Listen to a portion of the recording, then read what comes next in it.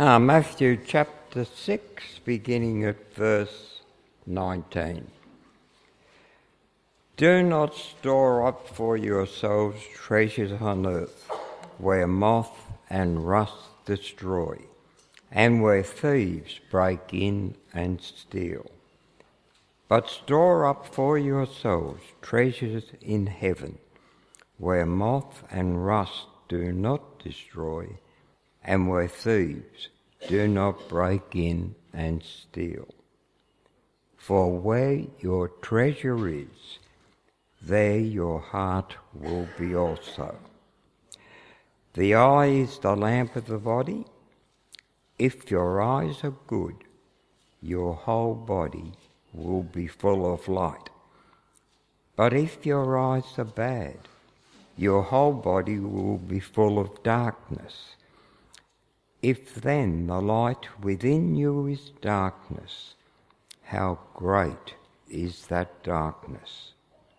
No one can serve two masters. Either he will hate the one and love the other, or he will be devoted to the one and despise the other. You cannot serve both God and money. Therefore I tell you, do not worry about your life, what you will eat or drink, or about your body, what you will wear. Is not life more important than food, and the body more important than clothes? Look at the birds of the air. They do not sow or reap or store away in barns, and yet your heavenly Father feeds them. Are you not much more valuable than they? Who of you by worrying can add a single hour to his life? And why do you worry about clothes? See how the lilies of the field grow? They do not labour or spin.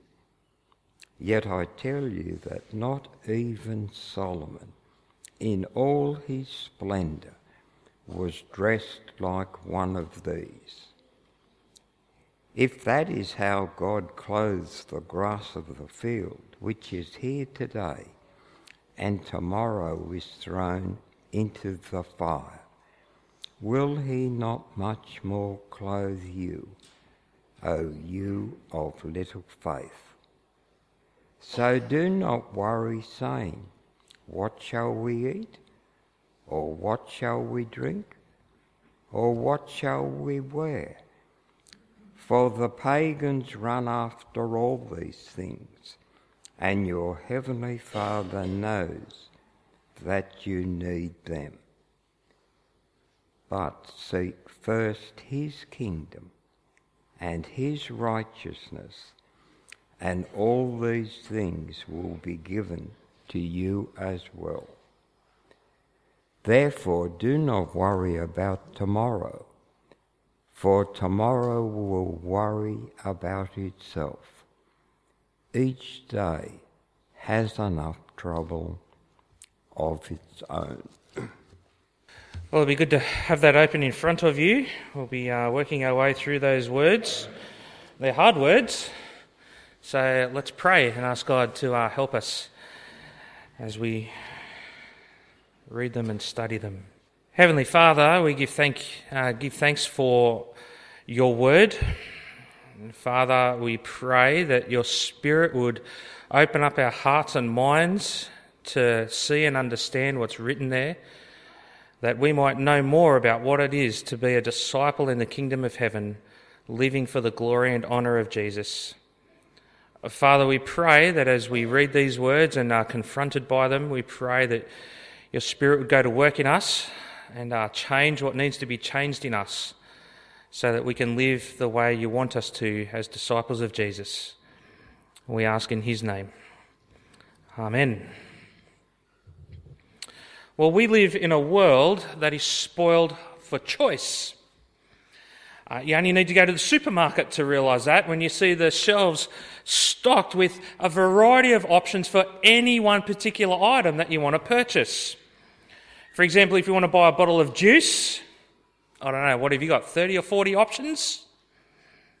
That's nuts, and you can multiply that through all the different things in the supermarket. We live in a world where we're spoiled for choice for career. No longer do we just take over the family business. We get to choose, and then after a few years, if you want to do something different, you choose something different, and then maybe choose something different again as life goes by. We can choose where to live. We can choose what device to use and what to watch on the device. Do we stick with TV? Do we do Netflix? Do we do YouTube? There's so many choices available to us. Choices of where to holiday. We're spoiled for choice in so many ways. The life of the disciple is full of choice as well. Not only do we respond to God's call by following Jesus, we make a number of choices day by day about how to live as a citizen of the kingdom of heaven while maintaining residency as an alien on earth. And Jesus wants his disciples to have a kingdom perspective, to live for the sake of the kingdom.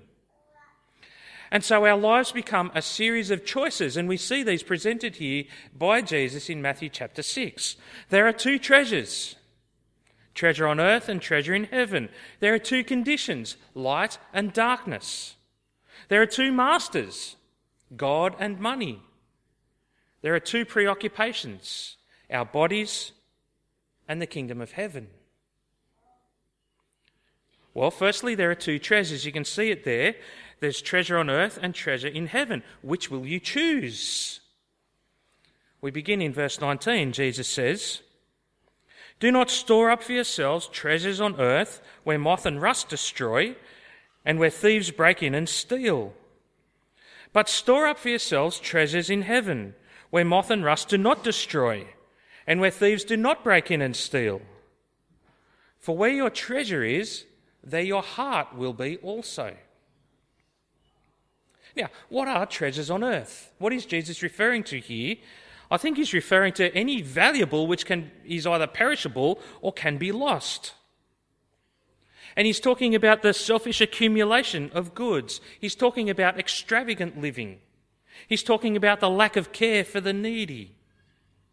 He's talking about believing that a person's life consists in the abundance of their possessions. The attitude of materialism that ties our hearts to the things of earth. They are often things we pursue out of covetousness. But the problem with treasures on earth is they can be eaten, or they can rust away, or if they don't decay over time, they can simply be stolen. Just this week, the frailty of earthly treasures was exposed by floods. Now, in contrast, there is treasure in heaven. What is treasure in heaven? Well, treasure in heaven is, what does it mean to live as a disciple in the kingdom? It's the development of Christ-like character. That's treasure in heaven. Growing in faith and hope and love, that's treasure in heaven.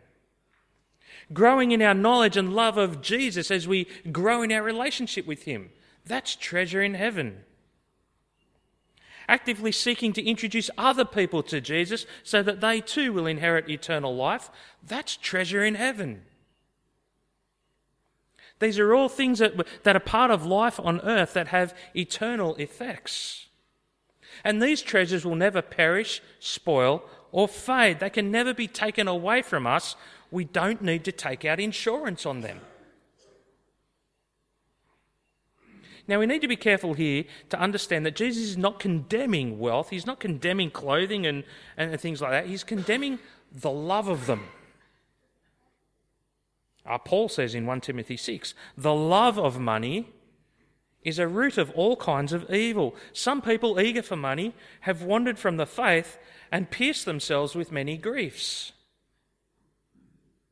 You see, eternally, this is a life and death issue.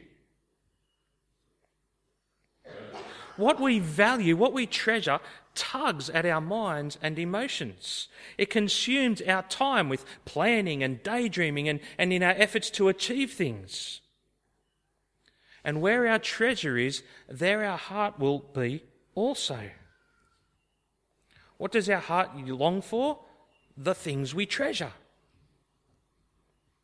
So to follow Jesus faithfully is to love what he loves, to train ourselves to adopt an unswerving loyalty to kingdom values, to delight in all that he approves. We need to train our minds to treasure godliness. We need to train our minds to treasure our relationship with Jesus, to treasure more people coming into relationship with Jesus.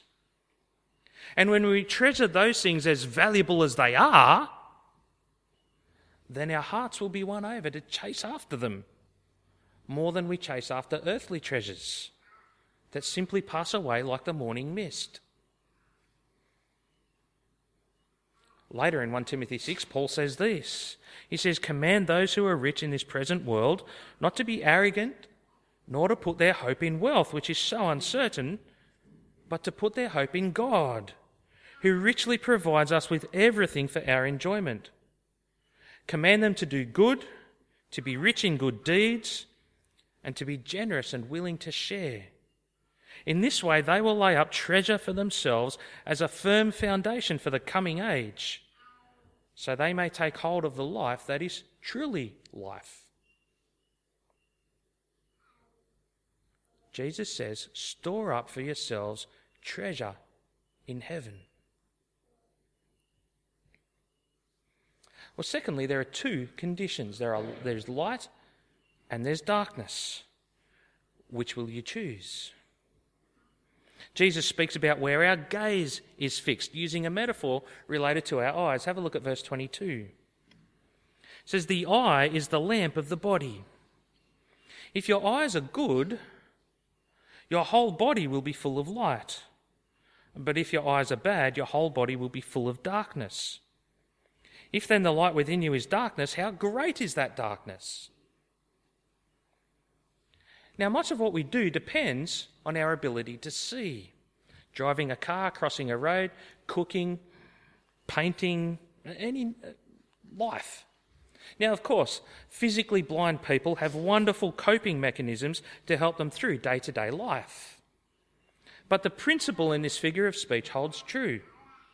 A person with their eyesight intact walks in the light, while a blind person, walks in darkness. Now, Jesus takes this figure of speech to teach us about life in the kingdom of heaven. You see, if we have physical vision, we can see what we're doing and where we're going. If we have spiritual vision, if our spiritual perspective is rightly adjusted, then our life is filled with purpose and motivation.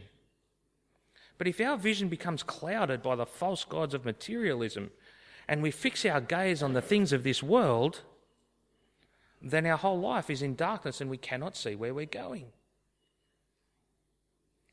And what we treasure is determined by what we gaze upon. That's how advertising works, doesn't it? They keep putting things in front of us that we gaze upon, and eventually we think, you know what? I wouldn't mind me a bit of that. I'm a sucker for travel brochures. I love looking at travel brochures and dreaming about holidays. I was talking to someone yesterday who's recently bought a block of land. He needs to build a house. So he's looking at house plans, and as he looks at house plans, he's like, oh, maybe I want this one, or maybe I want that one. The more he gazes upon it, the more he values it, the more his heart yearns after it. If we gaze upon the things of this world, then those things will become what we treasure. And so Jesus warns his hearers to gaze upon the kingdom of heaven and to allow the light of the kingdom to shine on everything in our lives. And in doing that, we will treasure what God treasures. So we can store up earthly treasure or heavenly treasure. We can fix our eyes on the things of this world or upon the kingdom of heaven. Thirdly, there are two masters. Which will you choose? Jesus says, verse 24, "No one can serve two masters. Either he will hate the one and love the other, or he'll be devoted to the one and despise the other. You cannot serve both God and money." I reckon these words are difficult for us to hear, aren't they? They're extreme. Are they true? You see, when Jesus says no one can serve two masters, we're not sort of thinking about, two 20th century employers. He's meaning more slave owners. You see, it's possible to work for two employers, but it's not possible to be owned by two slave owners at the same time. You serve one or the other. And when Jesus says we will love one and hate the other, or be devoted to one and despise the other, what does that mean? It means if there is a contest between the two, we will always choose the one we prefer. And Jesus warns us here, only one master can come out on top. What or whom do we want to serve most? We cannot serve both God and money.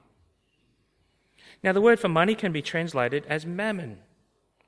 And originally the word means something in which one puts confidence. So what is the choice for the person in the kingdom of heaven? The choice is you put your confidence in money, which is sort of a summary for the material things of this world, or you put your confidence in God and in the kingdom of heaven. One of the great dangers for us in hearing these words is we don't understand the choice as starkly as Jesus presents it. Because we always think when we look at that, don't we? A little of column A and a little of column B. No one can serve two masters. You cannot serve both God and money. And we always think to ourselves, you know what? I reckon I probably could. I'll be the one who can. Don't we? In my home, we have the daily struggle with 3 young children to persuade our kids to do all they need to do in the morning to get ready for school on time. They have a list of things to do. They've got to empty the dishwasher, they've got to have their breakfast, they've got to get dressed, they've got to brush their teeth, do their hair and all that. It's just normal, everyday getting ready stuff, right? And every day, if you turn your back for more than 5 seconds, they will get distracted by a game or a toy, and before you know it, they've been up for an hour and a half, there's 10 minutes till they've got to get in the car, and they've still got 6 things left to do. And the stress levels rise. Here we are again, the same as yesterday and the day before and the day before and last week and the week. You know what I mean if you're a parent. Now, that happened through the week, go figure. And one of our children, quite angrily, because we were insisting on getting the jobs done, pleaded, "What's wrong with having fun?" There's nothing wrong with having fun as long as you do your jobs. But if having fun means you don't get ready in time, then you can't serve both masters. You need to stop what you're doing and get ready, which is the more important thing. Who are you going to serve? You see, there's nothing wrong with money itself.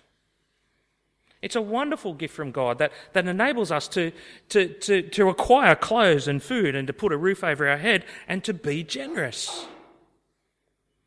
But when we put our trust in money, when we put our security in money, when we depend on money, when we idolise the things that money can buy, when the pursuit of money becomes our highest priority, then we need to stop and take heed of what Jesus says. Are we oriented to the present world and to the material goods of this world? My guess is that if we look deep into the heart of hearts, we are oriented to this world much more than we think we are. I know I am. But the choice is clear. A person in the kingdom of heaven cannot serve both God and money. And so Jesus presents his hearers with these choices. Will we store up earthly treasure or treasure in heaven? Will we keep our gaze fixed on the kingdom of heaven or on earthly things? Will we serve God or money? And at face value, these choices look pretty easy, but there's a few pragmatic issues to consider, isn't there? What about the necessities of life? I've got a wife and children.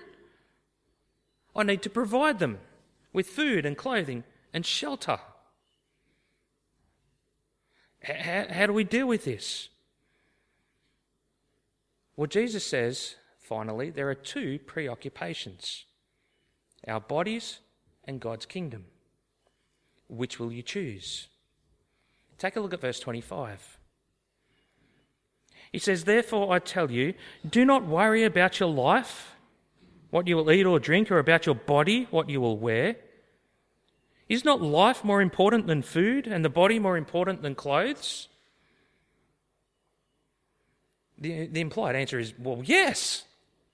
And the argument's pretty simple. If God can give us life, if God can keep our bodies going, if he can keep our hearts pumping and the blood going through our veins and the oxygen working through our lungs, and if God can do that, which is pretty difficult and complex, how much more will he provide lesser things like food and clothes? And he drives home the point by giving us two examples. Firstly, we see there in verse 26, he says, look at the birds of the air. They do not sow or reap or store away in barns, and yet your heavenly Father feeds them. Are you not much more valuable than they? Who of you by worrying can add a single hour to his life? You see, to worry about food and drink is to have learned nothing from God's creation. The point is not that the disciples don't have to work. Birds don't simply, sit there on a branch with their beak open waiting for God to drop food in. But they don't fret. And if God cares for birds in that way, how much more does he care for us, people made in his image? Worry is going to shorten your life, not prolong your life. We need to trust God with these things. That's the first example. The second example is in verse 28. And why do you worry about clothes? See how the lilies of the field grow? They do not labour or spin. Yet I tell you that not even Solomon in all his splendour was dressed like one of these.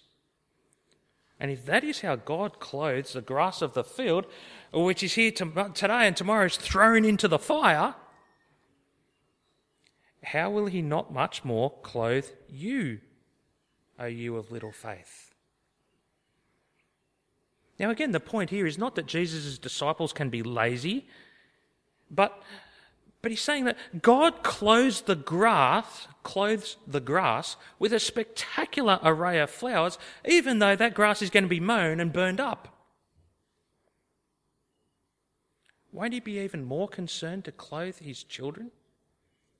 If only we would truly believe. Now, in the end, Jesus urges his followers to live differently to the Gentiles. Verse 31, he says, so do not worry, saying, what shall we eat, or what shall we drink, or what shall we wear? For the pagans run after all these things, and your heavenly Father knows that you need them.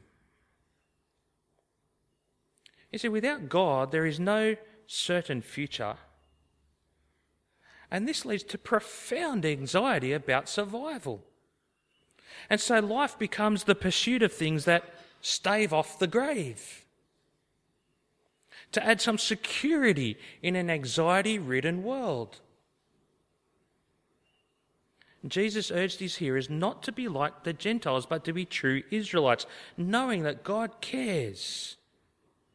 And instead of being anxious about the things needed for survival, knowing that God will provide these things. Here is the heart of the matter. You see it in verse 33. This is the key. But seek first his kingdom and his righteousness, and all these things will be given to you as well. Therefore, do not worry about tomorrow, for tomorrow will worry about itself. Each day has enough trouble of its own. Jesus says, stop worrying and seek first his kingdom and his righteousness. When we seek the kingdom, we discover a new way of relating to the things of this world that comes from knowing the Father's care and looks towards the kingdom coming in all its glory. And we can do that because Jesus promises that God will provide us with what we need. Now that's a wonderfully reassuring promise, isn't it? Seek first his kingdom and his righteousness, and all these things, which in context is food and clothing and shelter, and they will be given to you as well. But I do want to say three things about that promise that sort of help us to understand it. The first one is this: Jesus only promises us the necessities of life, not the luxuries. You see, when we look at life through the lens of Western culture, that confuses us a lot, doesn't it, about what God is promising. And in his mercy, God often lavishes us with much more than just the essentials. But in the context here, I don't think that's what Jesus is talking about. He's talking about the essentials. And yeah, how much do we still worry? You think, well, what about the exceptions? What about the exceptions? Well, one major exception might come about when we are called to suffer for the sake of righteousness. Indeed, some Christians die because of a lack of material supply.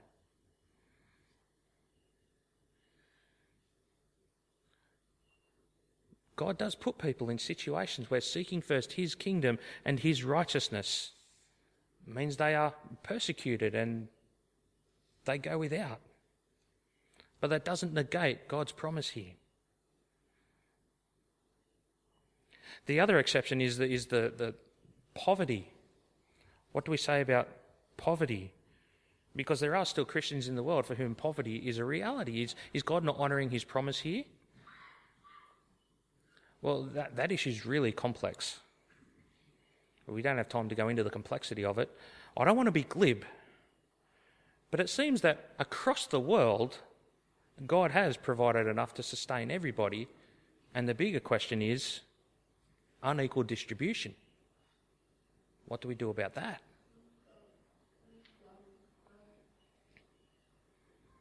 Jesus says, seek first his kingdom and his righteousness, and all these things will be given to you as well. And so for the Christian, the focus is always the kingdom of heaven. Our thinking and our decision-making needs to be filtered through the lens of not what will make me more comfortable or more satisfied in life, but how will this advance the kingdom of heaven? How will my behaviour advance the kingdom of heaven? How do my attitudes advance the kingdom of heaven? What does what I treasure say about the kingdom of heaven and what God treasures? And as we continue to filter things through the lens of the kingdom of heaven, that's going to stimulate in us a radical rethinking about how we relate to the world. You see, sin brings disorder to life, and this disorder brings about a profound anxiety about our existence. And for pagans, this profound anxiety dominates their lives. They worry. But once the kingdom of heaven dominates our thinking, and we know that our future is assured and secured by the Father who cares, that changes our lives, doesn't it? Last week we were learning about how righteousness is not obtained by following the Pharisees and teachers of the law by doing good works in public for others to praise us. What Jesus is saying here is that righteousness is not obtained by following the pagans in being attached to this world. We live in a different kingdom. And so instead, righteousness is the proper ordering of our lives according to the way God wants things to be. Storing up treasure in heaven rather than treasure on earth. Fixing our eyes on the kingdom of heaven rather than on earthly things. Serving God, not money. And seeking his kingdom and his righteousness first, above all else. What will you choose? How about we pray? Father, these are tough words. To present the choice so starkly before us of what do we treasure, who do we serve, what is our gaze fixed upon? What does it mean to seek first your kingdom and righteousness? Father, we admit that in so many ways we are too attached to this world, and that causes us to worry and to be anxious about all manner of things. Father, we pray that you would help us to treasure our relationship with you, the pursuit of godly character, seeing people come to know Jesus as Lord and Saviour, that you would help us to store up for ourselves treasure in heaven, that you would help us to fix our gaze on the kingdom of heaven, that we would serve God and not money. Father, we know that in some areas of our life this is going to take radical transformation.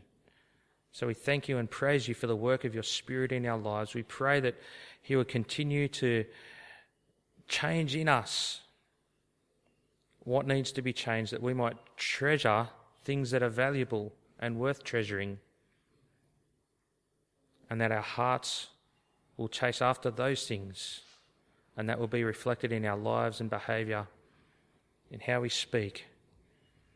And we pray that we might change so that we might bring glory and honour to Jesus, in whose name we pray. Amen.